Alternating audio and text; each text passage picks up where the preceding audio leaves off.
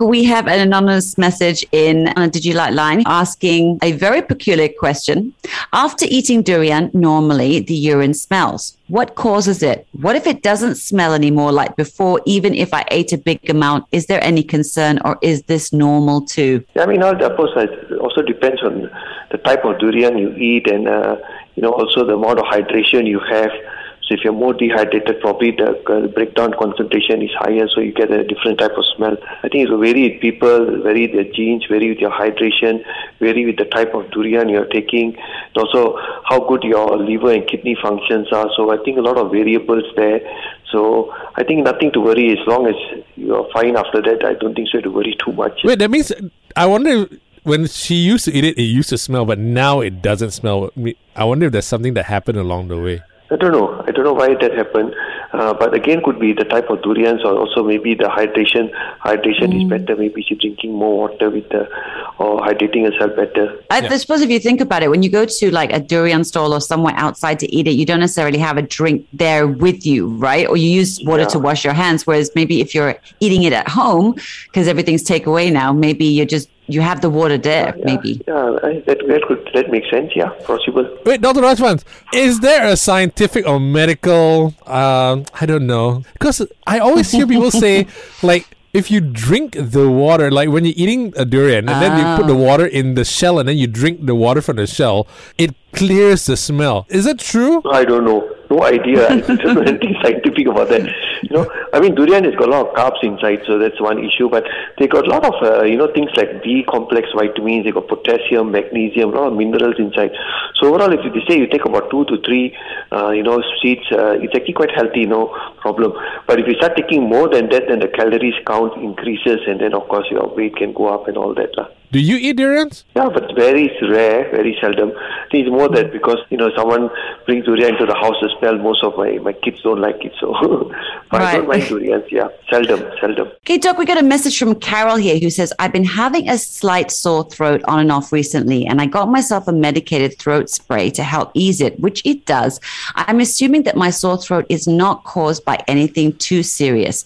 If it doesn't go away, should I be concerned? I'm thinking it's just the weather and I'm just heaty. Am I right? But anything new, sore throat, I mean, a lot of people are not getting sore throat even because of the mask they're wearing, and they're probably just getting a reaction to that.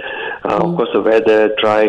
But if it's not getting better, you still need to get it checked up, because anything chronic is not really good to pass it off as normal. A sore throat that lasts for a few days goes away great, nothing to worry. But if it's persisting more than a week and not getting better, I advise they should go and see someone, get it checked up and see what's going on. All right. And it doesn't necessarily mean like COVID, does it? It could be actually a throat infection or something that requires different medication. Just a normal, just a throat bacterial, viral. Of course, if sore throat also is one of the symptoms of COVID. If you're worried, if you got things like running nose, a bit of cough, a bit of fever, then you definitely must quickly go and get it checked up.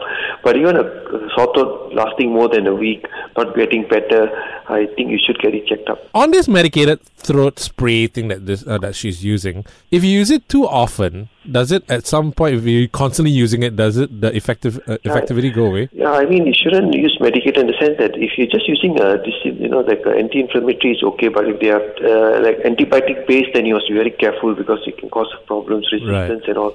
So I don't think so. You should simply use all these sprays. Right. One thing I love about Carol's message is that she used the word heaty. Heaty, right, yeah. It's so Malaysian. Is there a scientific side to explain heaty? I mean, heaty, basically what they mean is if weather is very hot, you're not hydrating yourself, you're getting dehydrated. Then also it give you a dry throat, and that can be a bit sore. So I think that's what, if you look at the technical term, that's what basically is a bit of dehydration. So otherwise there should be no such thing as heaty per se. So if you're hydrating yourself, then that shouldn't occur. And if you're still having the sore throat, then it's something else going on. Okay, Westerners, I hope you understand that explanation, because Westerners don't understand heaty. Doc, we got a message from Jane on Did You Like line who says, I work out gently, I eat relatively well, but I can't lose weight and my tummy and circle around isn't budging. I'm 51. What am I doing wrong? Yeah, I mean, as you get older, the metabolic rate decreases, our hormones decrease. And, so it's harder to lose weight. The older you get, the harder it is. So you have to do even more harder things. Your diet must be really, since your metabolic rate decreases, you also need to cut down some of the calories you're taking, and you need to do exercises that will increase your metabolic rate, thermogenesis. So that's more like a high intensity exercises, weights. But again, at 61, you have to be very careful, because if you're not used to all this, you can injure yourself. The other thing is going and checking whether your hormone levels are dropping, your growth hormone, your testosterone levels, and whether that's something else you need to look at. And then all look at your, because sometimes people think we are exercising and eating right. We might not be, and we might still be taking too much of calories and carbs, and we might still not be exercising enough. So maybe then you have to go and get advice from some personal coach who can advise you on all these. There are many things to consider. I think when you are in your 60s, it is going to be harder to lose weight, but people have lost weight, I'm more wondering about what she means by work out gently. Because, you know what I mean? Because it's a brisk walk, a workout, and you're trying to lose weight. Because a walk won't actually help you lose weight at all, right, Doc? Nothing. In fact, if you're talking of losing weight, I think 80% is your diet. Exercise is 20%. You cannot lose a lot of weight from exercise alone.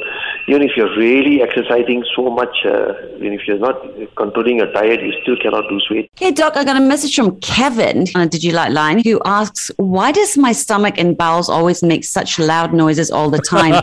It just gurgles, and sometimes it's like I can hear wind inside, and it's embarrassing during meetings. Oh my God, Kevin is like me. Yes, Doc, how? What's going on? Yeah, I think a lot of us have that issue, isn't it? I think all these sounds, of course, they say when you're hungry, you're sometimes air in the gut can make that sort of noise.